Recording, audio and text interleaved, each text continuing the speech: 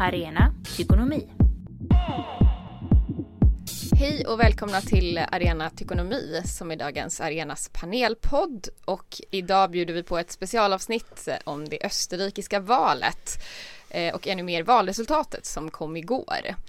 Jag som programledare heter Elsa Persson och är reporter på dagens Arena, och jag har med mig två gäster idag.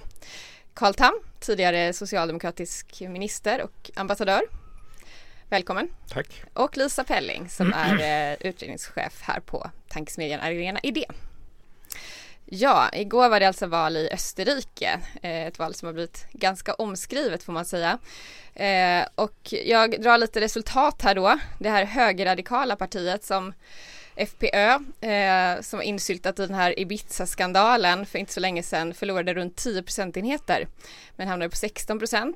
Socialdemokraterna fick knappt 22% av rösterna, vilket var sämst hittills, med en förlust på 5 procentenheter sedan förra valet. Sen har vi en raket uppåt som var Miljöpartiet som gick upp 10 procentenheter. De var tydligen ute förra mandatperioden och landade på 14%. Och vinnaren var ju då den här Sebastian Kurz, om man ska kalla det honom vinnare eller partiet. Han verkar ju ha en väldigt framträdande roll som person. De fick hela 37%, drygt tror jag till och med. Vad säger ni? Vad kommer hända nu i Österrike?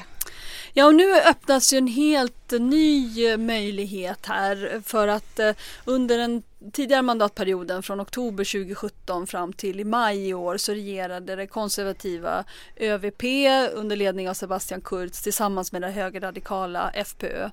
Den koalitionen sprack i våras i efterdyningarna av Ibiza-skandalen, där det avslöjas att partiledaren för FPÖ tillika vicekansler i Sebastian Kurz regering var villig att sälja ut Österrikes största tidning, Österrikes vattentillgångar, lukrativa statliga kontrakt, public service tv till en person som han tror är arvtagerska till en rysk oligark. Alltså inte vilket utländskt intresse som helst utan ett ryskt, och dessutom oförblommerat korrupt. Han tänkte sig nämligen att erbjuda allt detta mot illegala bidrag till FPÖs partikassa. Men det som är lite intressant med den här skandalen är ju att lika mycket som den skakade om Österrike, politiska kommentatorer, anhängare till andra partier, lika lite verkar den faktiskt ha upprört FPÖs egna väljare. Så det här att de förlorade det här valet skulle jag säga beror mer på en skandal som uppdagades nu de senaste veckorna innan valet, och det är att det har visat sig att Heinz Christian Strache, alltså han som var partiledare, vicekansler, också har berikat sig själv. Han har haft ett konto från sitt parti som har försetts med 10 000 euro i månaden, alltså drygt 100 000 svenska kronor, som man har haft att förfoga över fritt för utgifter. Bjuda folk på middag, skjutsa folk, betala sin chaufför. Men detta har han köpt enormt lyxiga klockor, skräddarsydda kostymer, haft ett liksom ohejdat lyxfestande, och det har upprört FPÖs anhängare, för det har de upplevt att det här gör han ju så att säga med deras pengar. Så det är en väljare som har väldigt lågt förtroende för politiker. De tycker i allmänhet att alla politiker tillhör en elit, att allt är mer eller mindre korrupt i vilket fall som helst, så att det egna partiet skulle försöka liksom berika sig, skaffa sig fördelar, har de inte tyckt var så problematiskt. Men när en av deras egen politiker gör någonting sånt här med deras egna pengar, med medlemsavgifterna de har betalat in till partikassan, då blir de riktigt upprörda. Så det är, tror jag, en viktig förklaring till att de har förlorat så här mycket. För deras opinionssiffror direkt efter skandalen var inte så här låga som de är nu. Så det verkar som att österrikarna generellt inte är så skeptiska till att till exempel visa på möjligheter att visa liksom sig vilja att sälja ut information till Ryssland. Då både liksom konservativa och radikala verkar inte ha drabbats av det då. Nej, precis. Alltså det som kännetecknar FPÖs väljare är att de är väljare, många av dem. De är missnöjda med systemet, med den politiska eliten. De har väldigt låga förväntningar på liksom politiker på den nivån. Det som är mer, och du har helt rätt i din fråga, det som är mer förvånande är kanske att den här skandalen inte har drabbat regeringspartnern, konservativa ÖVP, värre. För man kan ju tycka att de borde ha någon slags ansvar för att de trots allt satte sig i regering med det här partiet. Deras kopplingar till Ryssland var kända sedan tidigare. Deras förakt för public service, definitivt. Deras förakt för yttrandefrihet, tryckfrihet, likaså. Men det verkar inte ha slagits tillbaka mot deras väljare, utan Sebastian Kurz lyckades ju då gå från 34% i förra valet till 37% i det här valet. Carl Tham, vad är det någonting du förvånas över? Ja, alltså det är ju riktigt som Lisa säger att de här väljarna inom FPÖ, de var inte så chockerade. Man måste ju komma ihåg att de åsikter som FPÖ företräder är ju djupt rotade i Österrike sedan gammalt, och FPÖ har ju till skillnad från alla andra, till exempel det tyska högerpopulistiska partiet, raka rör faktiskt till nazistisk åsiktsbildning, alltså, som ju var väldigt stark i Österrike efter kriget faktiskt fortfarande. Och det är den som de anknyter till, och där har de väldigt mycket av sina rötter och sina värderingar, och de har ju inte försvunnit med det här valutslaget. Det tror jag man kan vara helt säker på. Utan det var väl, de fick nog på något sätt att det var för mycket. Men och de väljarna, de försvann ju då i den mån de röstade. Valdeltagandet har ju sjunkit något till det konservativa partiet. Det var ju rätt naturligt. Men det som jag ändå tycker är glädjande i någon sorts utifrån perspektiv, det är ju det ändå att totalt sett så fick den samlade högern, alltså de konservativa och FPÖ, mindre röster, 5% mindre röster än de hade i det förra valet. Så det är en nedgång för högern, kan man säga. Och framförallt så är det ju nu en ganska stor chans att de inte kommer med i en ny koalitionsregering, alltså att de inte kommer sitta i en europeisk regering. För det har ju varit någonting oerhört pinsamt för hela EU, tycker jag, att man har haft en regering med ett så utrerat högerradikalt parti som en mycket mäktig partner. Och det kan nog bli kanske, det vet vi inte, men kanske blir en förändring. Ja, så egentligen, men det låter lite som att det som har hänt är egentligen inte så mycket att folk har ändrat åsikter när det gäller liksom de här högerradikala, kanske främlingsfientliga, utan det är mer att det kanske är glädjande på så sätt att de faktiskt inte får inflytande. Jag tror faktiskt det, men det kan jag ju inte veta naturligtvis. Det är ju mycket möjligt att det har skett en åsiktsförändring, men det skulle förvåna mig. Det måste jag säga. Och de grönas tillväxt, det beror ju inte på att det är missnöjda FPÖ-väljare som har röstat på dem, utan det är framförallt missnöjda socialdemokrater som har röstat på de gröna, plus andra som inte röstade förra valet. Man ska tänka på att var det här det första valet med rösträttsåldern 16 år? Nej, de har haft ett tag, men det är ändå en viktig väljargrupp. Det kommer ju till. Ja, det är en ny väljargrupp, så att säga, en ung, så att de har en sån låg rösträttsålder. Va? Så att där har nog de gröna hämtat mycket röster, skulle jag tro. Och i Wien och sådär. Så att, och det är ju naturligtvis väldigt glädjande som Lisa säger, men det är klart att det som är mindre glädjande, det är ju att det har gått ut över Socialdemokraterna i stor utsträckning faktiskt. Precis som i Tyskland. Varför går det så dåligt för Socialdemokraterna här? Det är ju inte något enskilt, men kan man peka på någonting särskilt? De har bytt partiordförande ganska nyligen. Pamela Rendi-Wagner, som är partiordförande nu, hon blev partiordförande väldigt överraskande för bara ett år sedan. Den partiledare som de hade fram till dess, Ken, han avgick då knappt ett år efter den valförlust som han led då i oktober 2017. Så han avgick och utsåg vad det verkar själv henne till sin efterträdare. Han pekade med hela handen och sa Pamela ska ta över. Och det accepterade partiet, men hon är en person då som inte ens hade varit partimedlem innan hon också ganska överraskande blev hälsominister i Kents regering då innan 2017. Så det är en helt ny partiordförande som inte är särskilt förankrad i partiet, som ska leda partiet i en valrörelse. Och det är svårt, och ett tecken på att hon har haft det svårt tror jag är att Socialdemokratiska partiet inte har förmått prioritera bland sina politiska förslag. De gick till val på ett valmanifest som var 163 sidor långt. Och det här är något av en österrikisk och tysk tradition. Jag tror att Carl Tham, som har varit Sveriges ambassadör i Berlin, känner igen detta. Men det är ändå svårt att bedriva en valrörelse med ett så pass omfattande program. Men hur mycket kan man skriva in det här i den allmänna nedgång som socialdemokratin ändå har i flera länder? Är det liksom de här specifika sakerna som du pekar på, Lisa, eller kan man...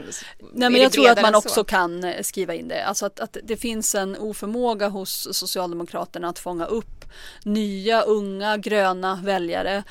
De österrikiska socialdemokraterna är precis som de svenska socialdemokraterna väldigt starka bland pensionärer, men väldigt svaga bland ungdomar. Och i Österrike röstar ungdomarna antingen på Sebastian Kurz nyuppfunna konservativa parti. Han har ju bytt färg. De hade tidigare partifärgen svart. Nu har de partifärg turkos.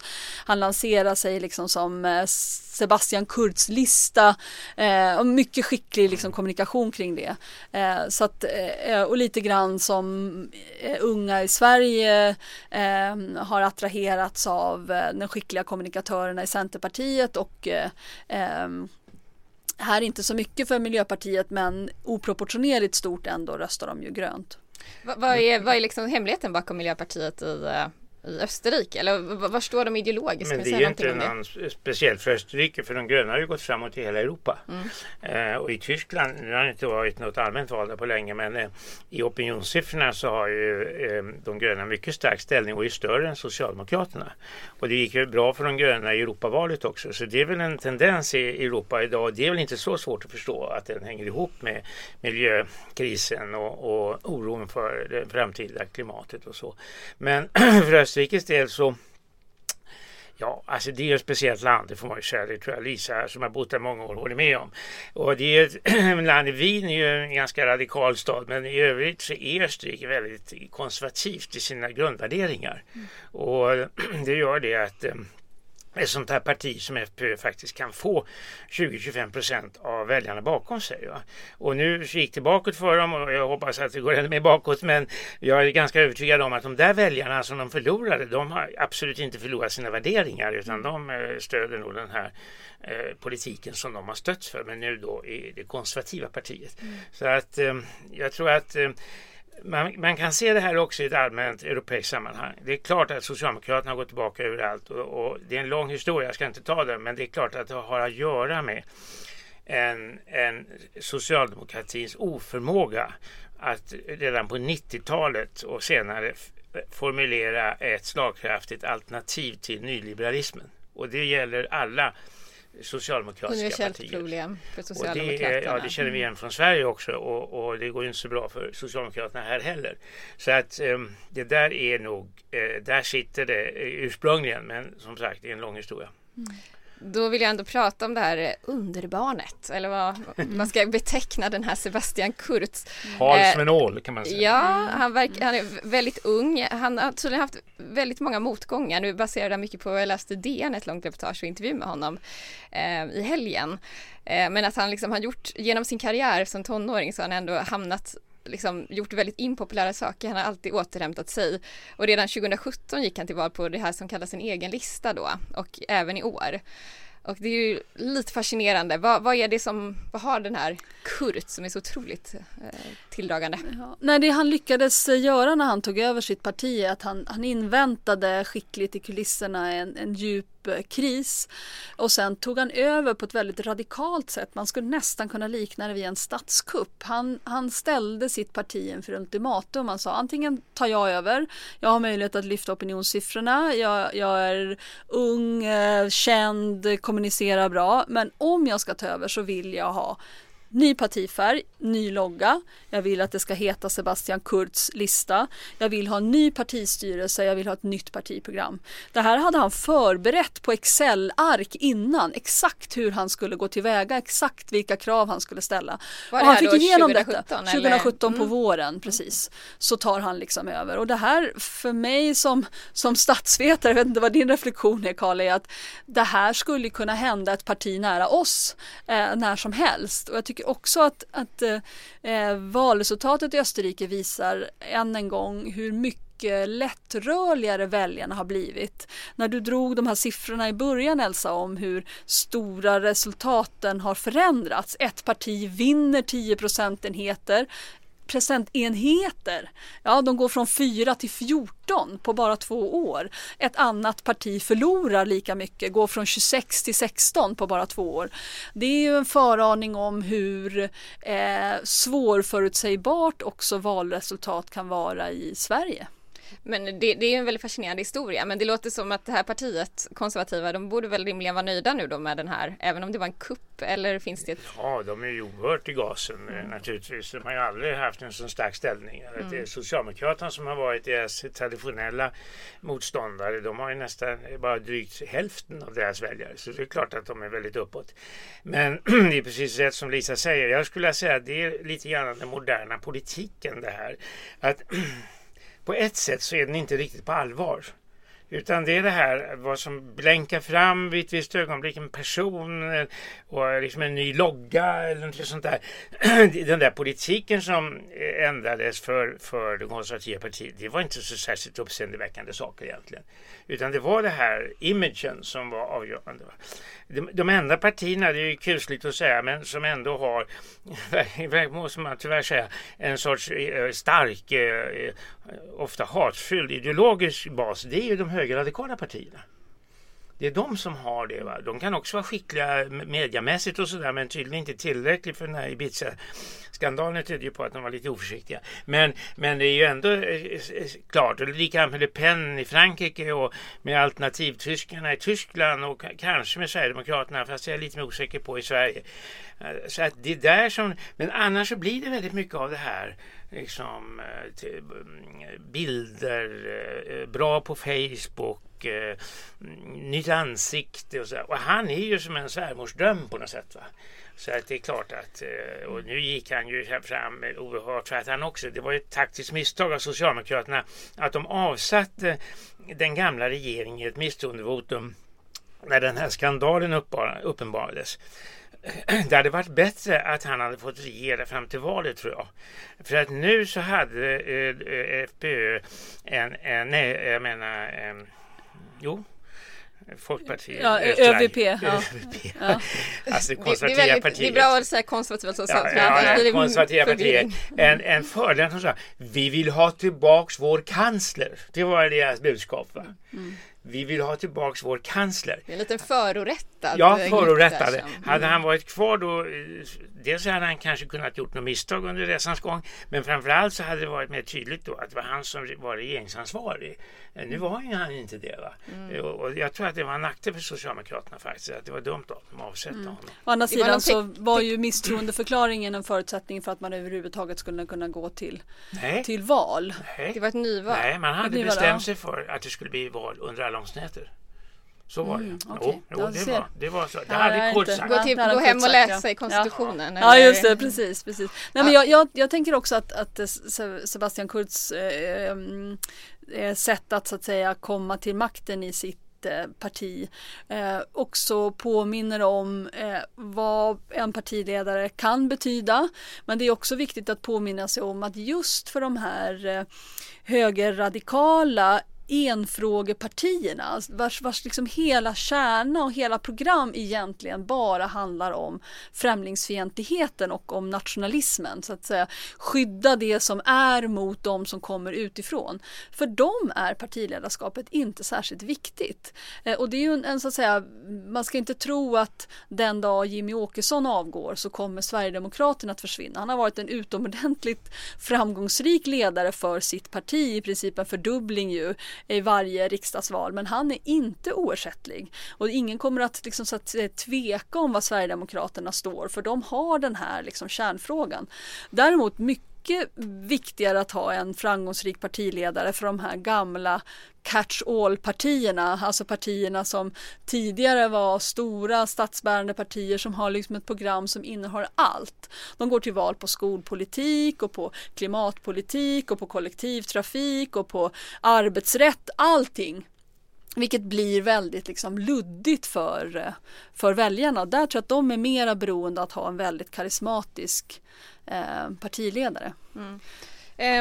Just på tal om, du nämnde det att vi kan inte bli förvånade om vi ser det här i närhet, men jag vill ändå liksom utveckla det lite. Hur skulle vi kunna se det i något svenskt parti, att någon liksom döper om egentligen hela partiet till Annie Lööf-lista eller vad det nu skulle vara? Ja, men Anders Borg och Fredrik Reinfeldt döpte ju om Moderaterna. De kallar dem ju nya Moderaterna och gjorde i princip liksom om väldigt mycket efter Bo Lundgren, liksom krisen när de var på botten. Men dock inte exakt så personfixerat.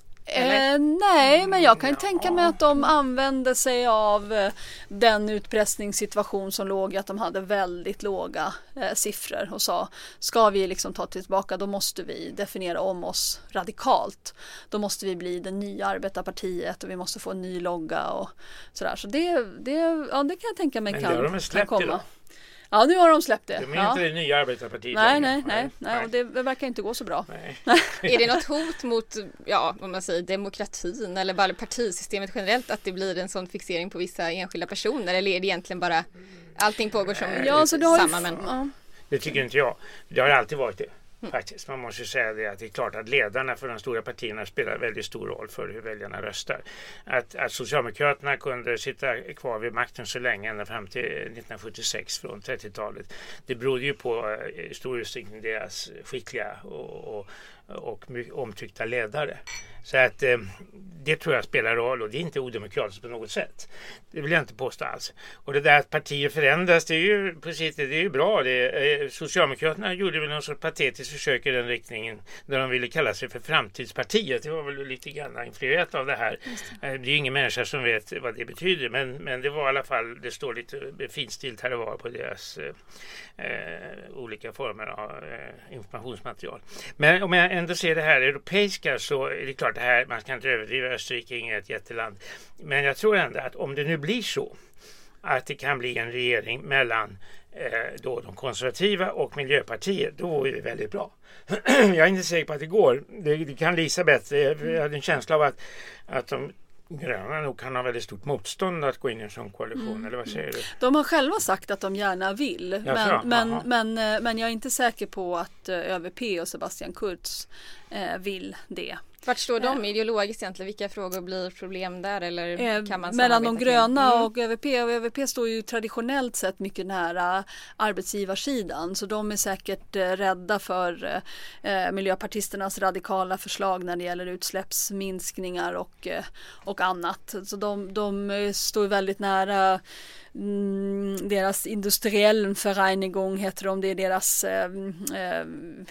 förening av industrialister, hur ska man översätta? SAF är det väl närmast Svenskt Näringsliv. Så att där går de ju lite åt motsatt håll. Däremot så migration då? Ja, och de har ju också precis definierat sig som en motpol till de högerradikala FPÖ i allt som rör migration och integrationsfrågor. Och där har ju ÖVP snarare liksom rört sig i den riktningen.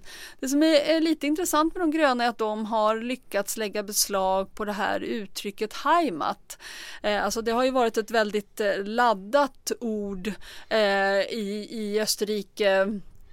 Det har väldigt mycket att göra med hemort, hembygd, där man liksom hör hemma, och i de här djupa alpdalarna som trots allt utgör stor del av Österrike, så har det här liksom att man bär sin folkdräkt, att man går på bygdegården, att man är med i sin liksom lokala församling varit väldigt viktigt. Men då har de gröna lyckats säga att om du är heimattreu, om du står upp för ditt heimat, din hembygd, så är du också därmed en person som vill värna om miljön, om klimatet. Att det är liksom intimt förbundet med detta. Då vill du närproducerad mat, då vill du ekologisk odling och så vidare. Och det var den typen av retorik, tror man, som var avgörande för att Alexander van der Bellen, som ju är Europas första gröna president, blev vald i presidentvalet. Och där blev han ju vald då i en andra omgång av presidentvalet som stod just mellan de gröna och högerradikala partier. Var det här i Österrike? I Österrike, för det är precis. ett annat president. Liksom precis, de har en president också. Men ingen av er verkar förespråka Miljöpartiet, och Lisa, det tyckte jag också läsa i din ledare. Varför ska då inte de här konservativa bara ingå med Socialdemokraterna i en koalition, vilket har verkat vara stort traditionellt? Ja, det räcker med Österrike. Ja, precis. De har haft 21 regeringar sedan 1949 och med ytterst få undantag. Kreisky lyckades vinna egen majoritet 3 år. Majoritet på 70-talet? Ja, 70-talet, hela det röda 70-talet. Ja. Och precis innan dess så hade de konservativa egen majoritet vid ett tillfälle. I övrigt har det bara varit en stor koalition mellan de svarta då, som de konservativa haft som traditionell partifärg, och de röda. Men det räcker med att titta på Tyskland för att se. Är det egentligen Socialdemokraterna du värnar då när det är en sån koalition? Precis. Det är värre för partiet än för landet kanske? Det största problemet med en stor koalition mellan konservativa och socialdemokrater i Österrike, traditionellt svart-röd koalition, konservativas partifärg var svart och de röda, är ju att det riskerar att sudda ut de fördelningspolitiska konflikterna om man ska ha en stor gemensam sektor eller om man ska satsa snarare på låga skatter, om man ska se framförallt till arbetstagarnas intressen eller om man ensidigt ska försöka underlätta för arbetsgivare och företagare. Den konflikten suddas ut i en sån här stor koalition, och det är farligt, tror jag, för demokratin. Det öppnar upp för att det politiska samtalet mycket mer handlar om andra frågor som i och för sig är viktiga men som inte bör vara riktigt lika dominerande. Och jag tror att om det blir en svartgrön eller turkosgrön regering i Österrike nu, det vill säga en regering mellan det gröna i Miljöpartiet och konservativa ÖVP, så tror jag att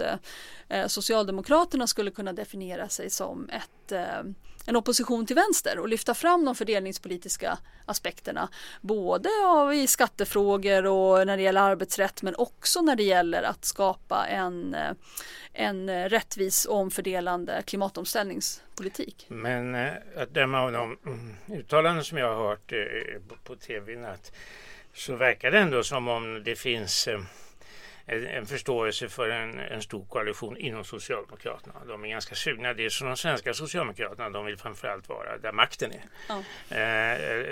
Hur mycket den sen är värd är en annan sak, men det tror jag finns starkt där inom den österrikiska socialdemokratin. Så att jag kan väl tänka mig att det ändå kan bli en sån koalition. Men jag håller helt och hållet med Lisa att jag tror att det vore olyckligt. Jag tror att det vore olyckligt för Österrike, absolut, men också i högsta grad för Socialdemokraterna. Finns det några andra alternativ? Tredje, fjärde alternativ? Ja, det finns faktiskt ett som man inte har talat så mycket om, för det är väldigt ovanligt i Österrike. Det bara hänt en enda gång att Kurz faktiskt kan bilda en minoritetsregering. I Tyskland är det otänkbart nästan, det är inte förbjudet i konstitutionen, men det sker inte. Det har skett en gång. Kreisky hade en minoritetsregering en tid. Jag tror inte den var så långvarig faktiskt, men det var i alla fall en tid. Så att det är inte otänkbart. Men det är klart att det är ju då ger sig Kurz ut på en ganska liksom en kinkig seglats, får man ju säga. Han ska då göra upp med olika partier i olika frågor och sådär. Och det är inte riktigt österrikisk kanslerstil, kan man väl säga, utan man vill ha. Och väljarna tror jag inte kommer uppskatta det. De vill ha stabilitet och det ska inte vara österrikisk tradition. Ja, det är absolut. Va? Så att jag vet faktiskt inte. Jag undrar ändå om inte till sist kommer landa i en stor koalition, men mellan Socialdemokraterna och de konservativa. För att de gröna verkar ju ändå ganska stridslystna på sina krav. Va? Det är inte så att de är så sugna på regeringsmakten, har jag en känsla av. Men det där vet du bättre än jag. Men nej, det är bara det intryck jag fått. Ja. Nej, det är klart att det skulle vara oerhört svårt för de gröna också att ingå i en sån koalition. Men jag hoppas verkligen att när Moderaterna och Kristdemokraterna här i Stockholm ringer sina gratulationssamtal idag till Wien, att de skickar med ett budskap till sina österrikiska partivänner om att för allt i världen inte släppa in högerradikala FPÖ till makten igen. För de har haft en förskräckande resultat. Allt från de här mycket, mycket nära kontakterna med Ryssland till att de har läckt säkerhetsklassad information, vilket har gjort att Österrike, och det är en skandal i sig, inte längre får vara med i de europeiska ländernas samarbete mellan säkerhetspoliser. De är uteslutna från den eftersom det inrikesministerium som styrdes av han som numera är FPÖs vice partiordförande Kickel läckte som ett såll framför allt till ryska intressen. Ovanpå det korruption etc. Så att de bör inte släppas in i det österrikiska regeringskansliet igen, och det hoppas jag att Ebba Busch Thor och Ulf Kristersson är väldigt tydliga med när de ringer till Sebastian Kurz idag. Nu har vi stått här och pratat i en god halvtimme om det här valet, men frågan är egentligen vad spelar det här för roll för oss, för EU, omvärlden? Österrike är inte ett jättestort land. Har det någon betydelse och vilken? Jag tycker det har betydelse i den meningen att om det blir som vi hoppas, att de här högerradikala partiet inte kommer med i regeringen, så är det en lättnad för Europa att man inte har en sån regering med ett starkt högerradikalt parti, och sen då har man då också kommit tills vidare undan i Italien. Samtidigt så verkar det ju vara, Kurz verkar ha en väldigt hård linje när det gäller flyktingpolitik och i samarbetet, och helt emot en omfördelning och hjälpte till att stänga gränsen och så. Så man tänker EU-samarbetet så... Jo, visst, det är klart. Men det kan man inte komma ifrån. Men det är ju ändå en väldig skillnad, för det konservativa partiet i Österrike är ju ändå ett förhållandevis anständigt parti efter österrikiska mått mätt, så att säga. Men det är ju inte FPÖ. Va? Så att jag tror nog att det kommer att uppskattas i omvärlden även om man inte säger det rakt ut. Lisa, vad är din? Jag skulle nog hålla med om det. Alltså att som inspiration för andra gröna partier, verkligen. Att man kan tycka om sin hembygd, och då måste man inte bli konservativ eller nationalist, utan man kan se att det finns ett värde att bli grön istället på det. Det tror jag att de svenska miljöpartisterna också skulle kunna inspireras av. Men också som en trend i att jag tror att man under många år har tänkt sig att de främlingsfientliga partierna är ostoppbara. Att de går från framgång till framgång utan att man egentligen har hittat något recept. Och det här är liksom en påminnelse om att de är inte heller osårbara. Och en viktig lärdom är kanske detta att de har låg tolerans för att sina egna politiker berikar sig på partimedlemmarnas pengar. Det gillar de inte. Så det är väl ett tips till de som ska utarbeta strategi mot Sverigedemokraterna att kanske lyfta fram de aspekterna. Det kommer säkert påverka opinionen, någon del i alla fall i Tyskland, som är ändå väldigt nära. Och där kommer man ju observera just det här gröna framstegen, tror jag. Får de lite råg i ryggen, eller hur menar du? Ja, för att det är ju en diskussion som förs i Tyskland idag inför kommande valet. Det är ju om de gröna kommer att gå i koalition med CDU, alltså det konservativa partiet i Tyskland.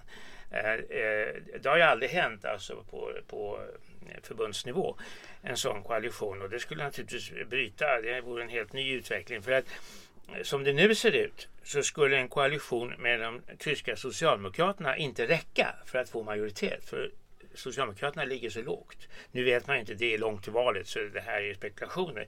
Men diskussionen har ju förts i Tyskland ganska mycket kring det här, om de gröna nu siktar in sig på att bli en kraftfull partner i en tänkbar koalition med CDU. Och så att se då, och även hur det kommer gynna eller missgynna de gröna om de sätter sig i sådana koalitioner. Tack så jättemycket för intressanta inspel här idag, Carl Tham och Lisa Pelling. Tack så mycket. Tack så mycket. Arena Ekonomi.